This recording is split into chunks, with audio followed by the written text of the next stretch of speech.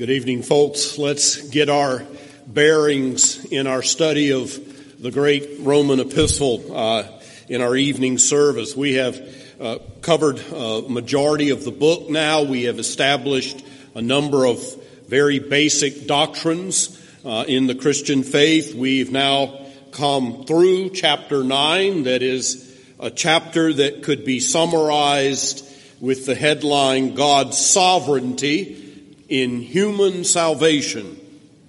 God sovereignly brings salvation to a chosen people, breaking their sinful hearts by His healing grace, making them the sons and daughters of God. But then He also passes over others, not regenerating them, not breaking their hearts of stone, for they are not the elect of God. That is the teaching of Romans chapter 9, God's sovereignty in salvation. But then we come to the chapter we're studying now, Romans 10.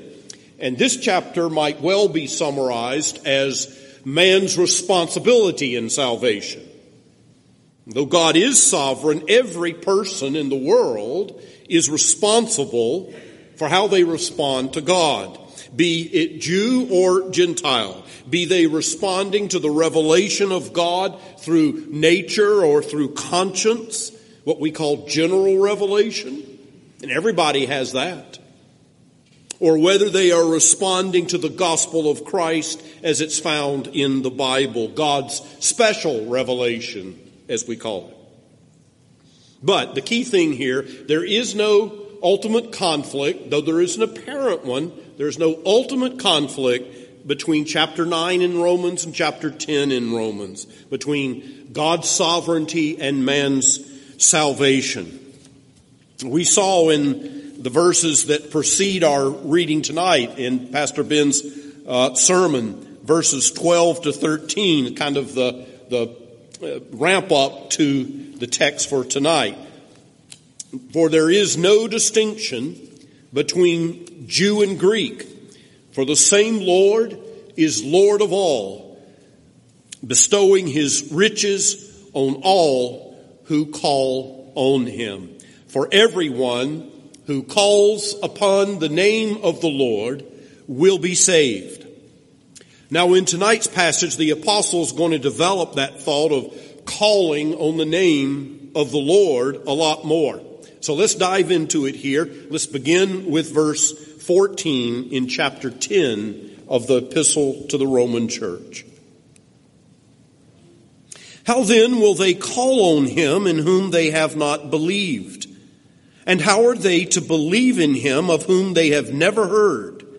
And how are they to hear without someone preaching? And how are they to preach unless they are sent? As it is written, how beautiful are the feet of those who preach the good news. But they have not all obeyed the gospel. For Isaiah says, Lord, who has believed what he has heard from us? So faith comes from hearing, and hearing through the word of Christ. But I ask, have they not heard? Indeed they have.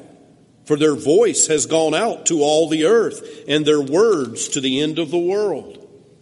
But I ask, did Israel not understand? First, Moses says, I will make you jealous of those who are not a nation. With a foolish nation, I will make you angry. Then Isaiah is so bold as to say, I have been found by those who did not seek me. I have shown myself to those who did not ask for me. But of Israel, he says, all day long I have held out my hands to a disobedient and contrary people. Let us turn our hearts to God in prayer. Our Father, we have just read it, that faith comes through hearing, and hearing through the word of Christ, through the preached word. And so we ask that our sovereign, our Lord, our King, our brother, our Savior, our Redeemer, and our friend would speak to us tonight as we each need to hear the gospel. Put us in the school of Christ, that we may learn of Him and be born anew in him. For we pray this way for Jesus' sake. Amen. Now, you know, some rabbit trails are of the Lord. Having said that everyone who calls upon the name of the Lord will be saved, Paul now follows that thought a bit.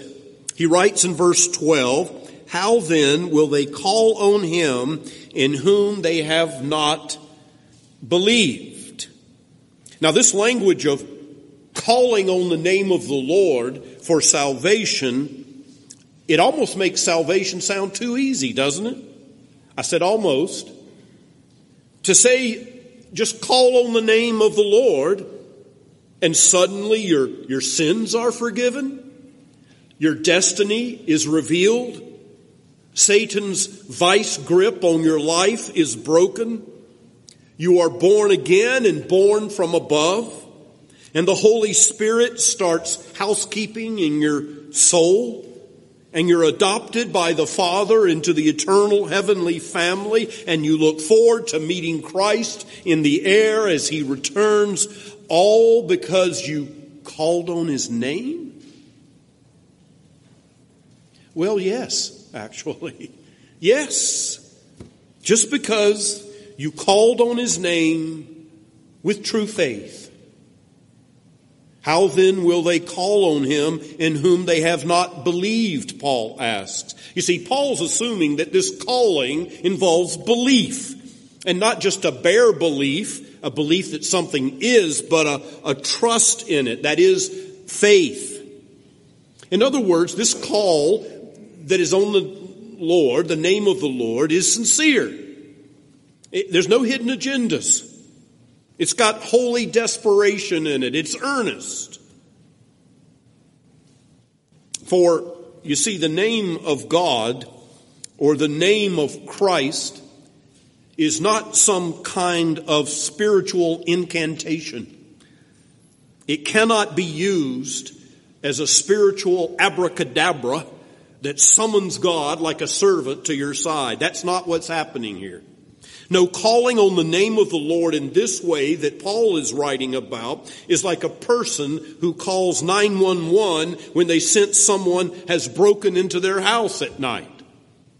It's like the call a little child makes to mom and dad when they're scared and they've had a bad dream in the night. It's like you calling on your most dearly beloved on your deathbed. This is a serious call.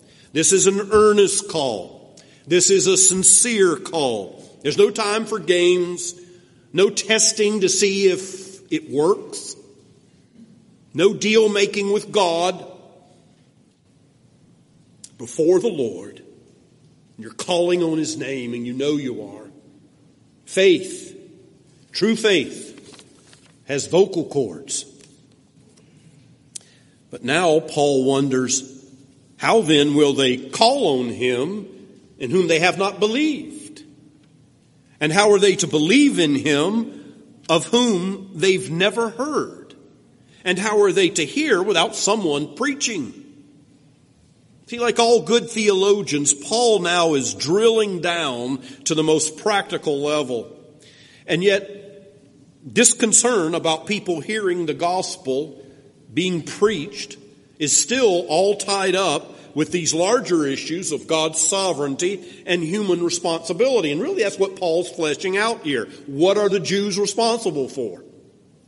Yes, God sends his preachers into the world, and men are responsible for going at that call and preaching. God speaks sovereignly and saves people through the apparent foolishness of preaching. But men and women are held accountable for how they respond to the word. Again, it's always God's activity and human response. And so everything ends up turning on this central question: will they call upon the name of the Lord? This much you can know for sure. The Apostle Paul really believed in preaching as the main path of enabling that call of faith from God's people. Not the Roman Mass, not pseudo-evangelical spiritual entertainment, not in showy tongue speaking, not in promises of wealth or healing, in preaching. In preaching. Now, Paul is not saying a person can only be saved by preaching, but he is saying it is the mainstay of divine redemption. It is the 4-lane highway to heaven. And this whole section in this passage is really all about preaching. In fact, if you'll look at the middle part of verse 12, it reads, "And how are they to believe in him of whom they have never heard?"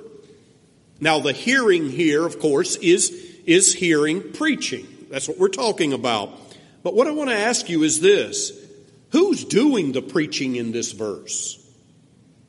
I mean, at first, we just assume it's the preachers doing the preaching.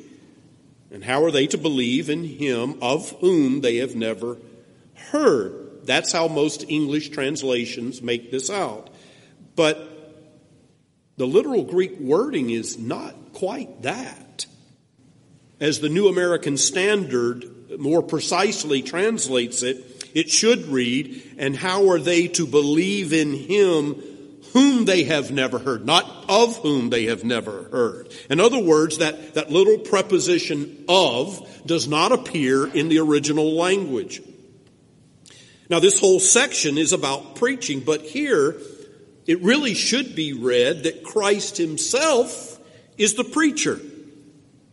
Read it like this: "And how are they to believe in him whom they have never heard?" Now, believing in him is not believing in the earthly preacher. It's believing in Christ. The implication is clear. Christ himself speaks to his people through his preachers. Verse 17 here says, "So faith comes from hearing, and hearing from the word of Dean." No, it doesn't say the word of Dean. It says the word of Christ. But it's about preaching. It's about preaching. The Holy Spirit translates our imperfect sermons. Ben's are perfect, but mine are imperfect. Translates our imperfect sermons to the minds of believers and feeds them the very gospel of our God. That's what happens spiritually when the church gathers under the word. Jesus himself said, as he sent out 72 disciples to preach, "He who listens to you," he said to his disciples, his preaching battalion, he said, "He who listens to you listens to me. He who rejects you rejects me." And so if you're listening tonight, maybe online, maybe here tonight, and you know you're not converted to Christ, it's not because he hasn't spoken to you. Oh, he has. Yes, he has. He speaks in sermons. He has this very Sabbath day spoken to you. As J.I. Packer says, a true sermon is an act of God, not a mere performance of a man. And as such, you see, the whole enterprise with preaching doesn't begin with us, it begins with God. John Calvin's comment on this verse is nuanced. He says, "The gospel does not fall like rain from the clouds, but is brought by the hands of men wherever it is sent from above."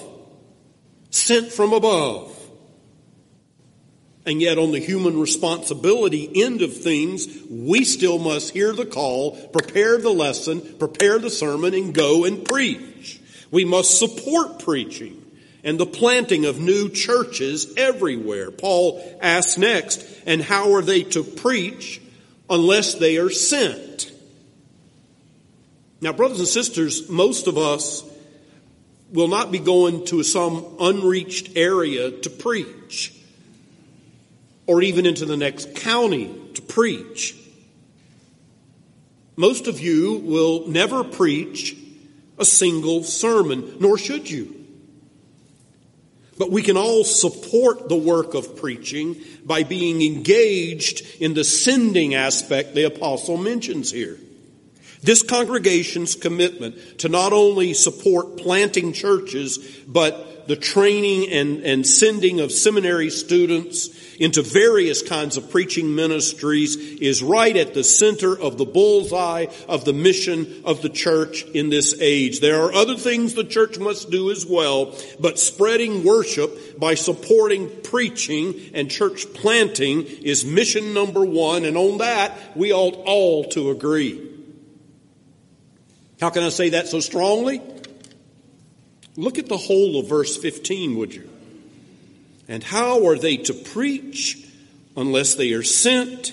As it is written, how beautiful are the feet of those who preach the good news. Now, Paul's quoting from the prophet Isaiah here. How beautiful are the feet of those who preach the good news. What is it about the feet of preachers, God's heralds, that could be so beautiful? Well, let me tell you, I've looked at mine, and trust me, the answer is not obvious. But as R.C. Sproul explained, the imagery is of a runner coming from a battle with news either of a victory or a defeat. The lookout on the city wall waited anxiously for any sign of the outcome of the battle, and the first thing that he saw was the dust cloud being stirred up by the churning feet of the runner, the messenger. The lookouts were able to tell from a great distance whether the news was good news or bad news. Somehow they recognized by looking at the action of the feet of the runner whether the news was good or bad. If it was news of a calamitous defeat, there was a kind of plodding stride, the heavy, weighty, cumbersome step of the runner as he approached.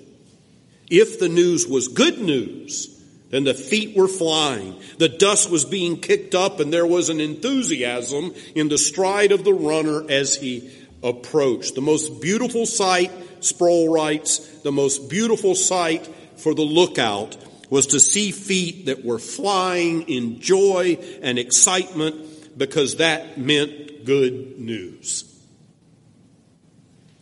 So what makes the feet of the heralds beautiful is how good the news is that they have to bring to the people.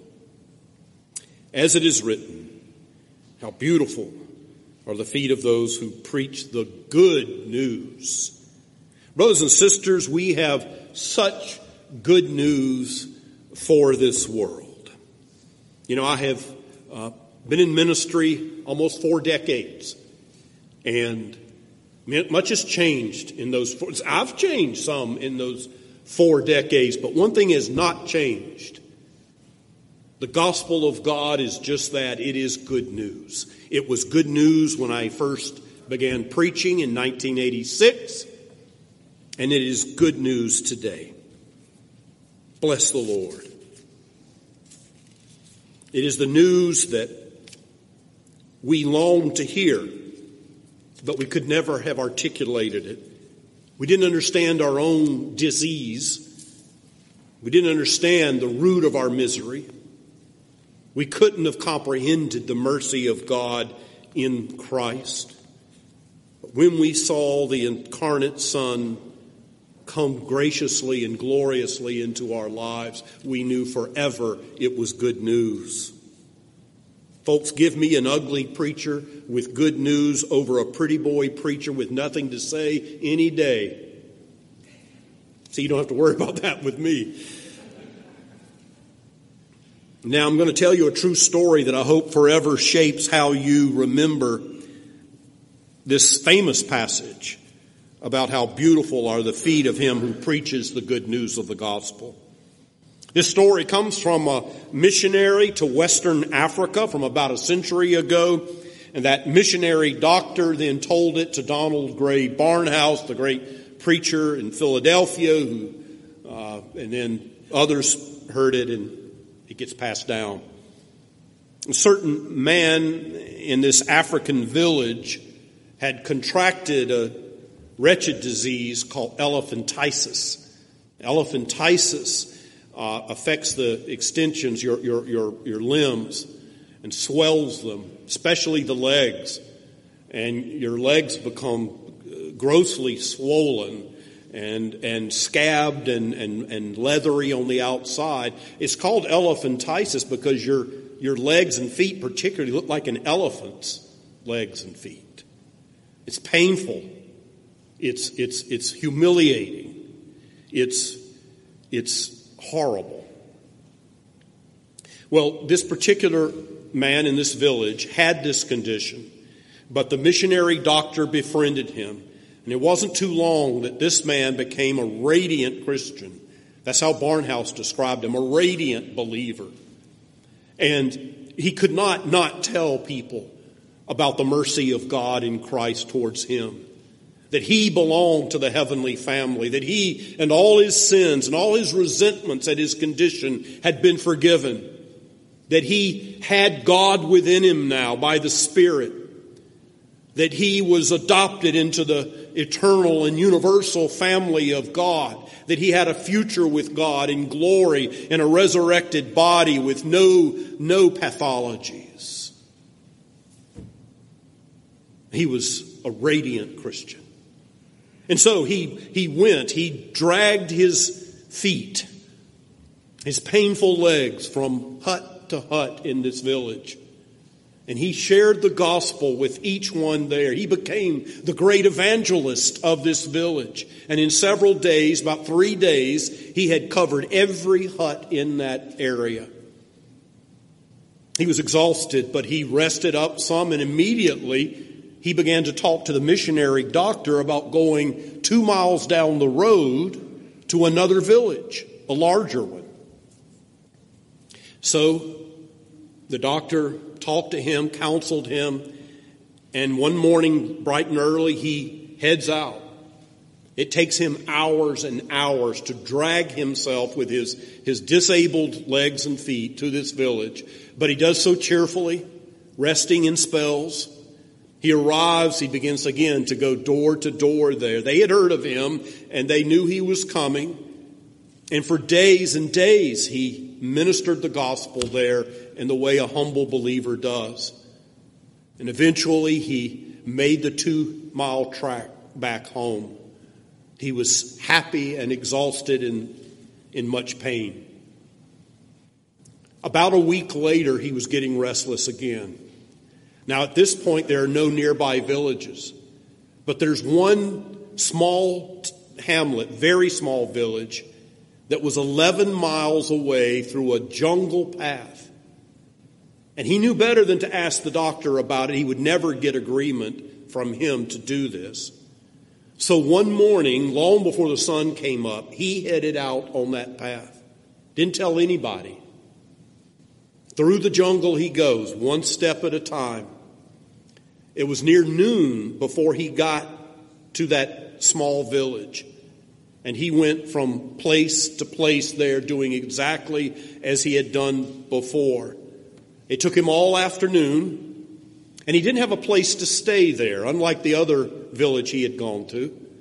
So, having no place to sleep, having finished his witness, he began to head back through the jungle as night was falling.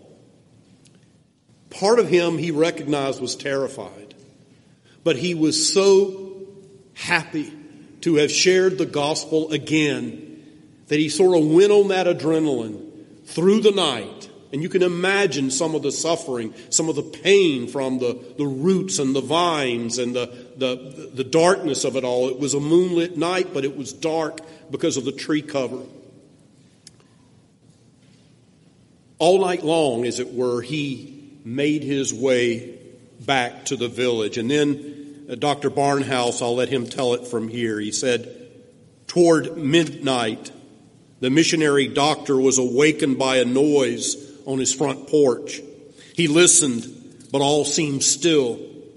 Somehow he could not go back to sleep, and he went to the door with a light to see what had caused the noise. He recognized at once that his poor neighbor had returned to the village from his long trip, and had come with his wounded and bleeding leg stumps to the door of the dispensary. The missionary called his helpers, and they lifted the man almost unconscious and put him on one of the beds in the little hospital. The doctor said that he had seldom seen such a frightful sight as he looked upon those bleeding feet which had come back from such an errand of love and mercy. Unashamedly, the doctor told how he had bent over those feet to minister to them, and as he cleaned and dressed them, he told how his own tears had fallen with the ointment upon them.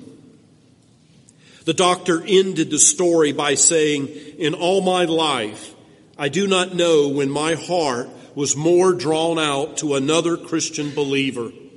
All I could think of was the verse in the Word of God, 'How beautiful are the feet of them that bring glad tidings, that publish peace.'" How beautiful. How beautiful. You know, it was Chaucer in the 14th century, actually the 15th century, that coined the phrase, "Handsome is as handsome does." Now, over time, that phrase became, "Beauty is as beauty does." And then Tom Hanks, in that movie about the guy who ran, remember? What's it called? In Forrest Gump. His mother turns that into "stupid is as stupid does." But beauty is as beauty does is the statement, and that is the truth in the church. Beauty is as beauty does. How beautiful are the feet of those who preach the good news. My sermon title tonight is "Beautiful Feet and Open Hands." This beautiful work of faithfully preaching a beautiful gospel, let's be honest, is often met with indifference and boredom. Can you imagine? They've heard the very word of Christ. Paul is still focused on Israel's rejection in verses 16 through 21, but it could be applied to anybody, Jew or non-Jew, who hears the good news of God with a glazed over look in their eyes. I've said this before, but it's a real experience to preach from this pulpit at a large funeral here, when not only the saints come to meet, to honor the moment and the deceased, but a lot of extended family, a lot of co-workers, a lot of people frankly without Christian faith. And I mean, some of them, there's nothing there.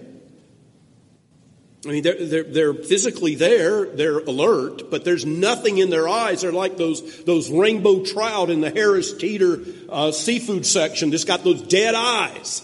I mean, they're dead spiritually. You can see that from up here. I know Pastor Ben has seen this before. He knows of what I'm speaking. The greatest news the world could ever hear is responded to, is met by blank, dull stares. Is it just a matter of ignorance? Now, Paul is certainly aware you can't blame the Jews' rejection of Christ entirely on ignorance. In verse 18, he quotes Psalm 19 to emphasize that like the heavens above, the testimony of the gospel has gone out to the, quote, ends of the world. That is, to the end of the regions familiar to the church in Rome, the whole Mediterranean world. By the end of the first century, if not before, most Jews in the empire had heard of Jesus, certainly, and many had had a reasonable representation of his ministry and his claims. The church's earliest mission was not to the Gentiles, but to the synagogues. Yet even though so many had heard the gospel preached, still they had rejected it. If they didn't understand, Paul says they should have understood, as he says in verses 19 to 20, "But I asked, did Israel not understand? First Moses said, I will make you jealous of those who are not a nation. With a foolish nation I will make you angry." That's speaking of the shaming of the Jews by the Gentiles believing the gospel first. And then in verse 20, again, speaking of the gospel being received by the Gentiles, he said, then Isaiah is so bold to say, I have been found by those who did not seek me. I have shown myself to those who did not ask for me. Israel's rejection of Messiah, as well as the Gentiles' reception of Messiah, was prophesied. And yet, there's another quote here from Isaiah that, if not pointing to a different direction, has a different aspect of truth in it. At the end of our passage for tonight, verse 21, we read, but of Israel, he says, all day long I have held out my hands to a disobedient and contrary people. All day long I have held out my hands to a disobedient and contrary people. Now, we began this sermon by saying that everyone who calls upon the name of the Lord will be saved. And now we have a picture of the Lord holding out his hands, as it were, his open hands. This isn't a hand extending a handshake to cut a deal with us where we contribute something to this transaction, as though this salvation were like selling a Toyota. No, even less is this a hand raised with a violent fist to strike us for our sins. No, they are hands of openness. They're hands that would help us. They're hands that would receive us, accept us, and bless us. And all day long, he holds out his hands to the Jewish people, yes, but to countless others as well. And so much of humanity, Jew and Gentile, just passes him by. Nothing to see here, folks. Just some religion. Just move along. The very creator of the universe is extending open hands to his creatures. And he's doing so all day long, Paul says.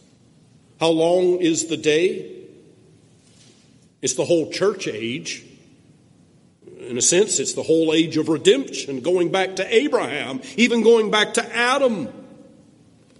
Always God has had open hands towards us. When people sin against God, they don't sin against a God who's against them. Open hands. Like a parent reaching towards a hurting child. Like a husband and wife who greet each other after a long, hard day. Like a suffering servant who stretched out his holy hands on a Roman cross to save a people from themselves. And those hands are extended to you and to me this very day, this very moment. This very moment. Don't walk by. Don't count it as just a routine moment. My friends, God doesn't extend his hands because we're worthy of it. He extends his hands though we're not worthy of it. Even though we're also a disobedient and contrary people by nature. Beloved in the Lord, see the nature of your God here. See what divine holiness generates for a sinful people. And if you're an unbeliever, how can you continue to pass by these open hands, reaching out to you from heaven? Won't you call upon the name of the Lord and be saved? Because this is who Jesus is to us, now and forever. His hands, his beautiful, nail-scarred, mighty hands, hands that when a leper approached him with a loathsome, feared disease, he broke cultural rules by reaching out and touching the man in mercy. When two blind men asked for him to heal them, Jesus, he could have commanded it, but he reached out his hand and touched their eyes, and their sight was restored. When Peter had stepped out by faith upon the waves on that stormy night to walk on the rough water with Jesus, but he began to sink into the sea, Jesus reached out his hand and caught him and saved him from drowning. Jesus put his holy hands again and again on little children and blessed them.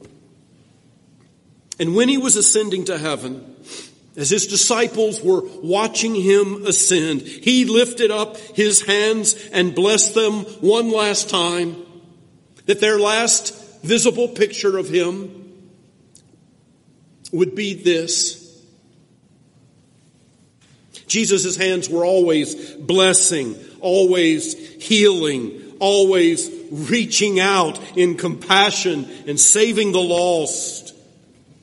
His preachers may have beautiful feet as they preach faithfully, but it is his hands that I want you to go home thinking about tonight. Those hands, those open hands show us that God is the true seeker. We don't seek after him.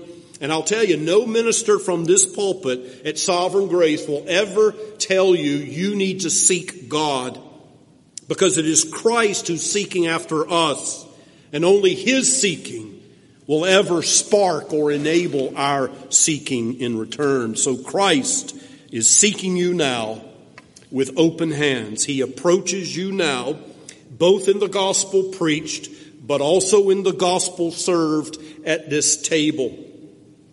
For amidst us our beloved stands, and bids us view his pierced hands, points to the wounded feet and side, blessed emblems of the crucified.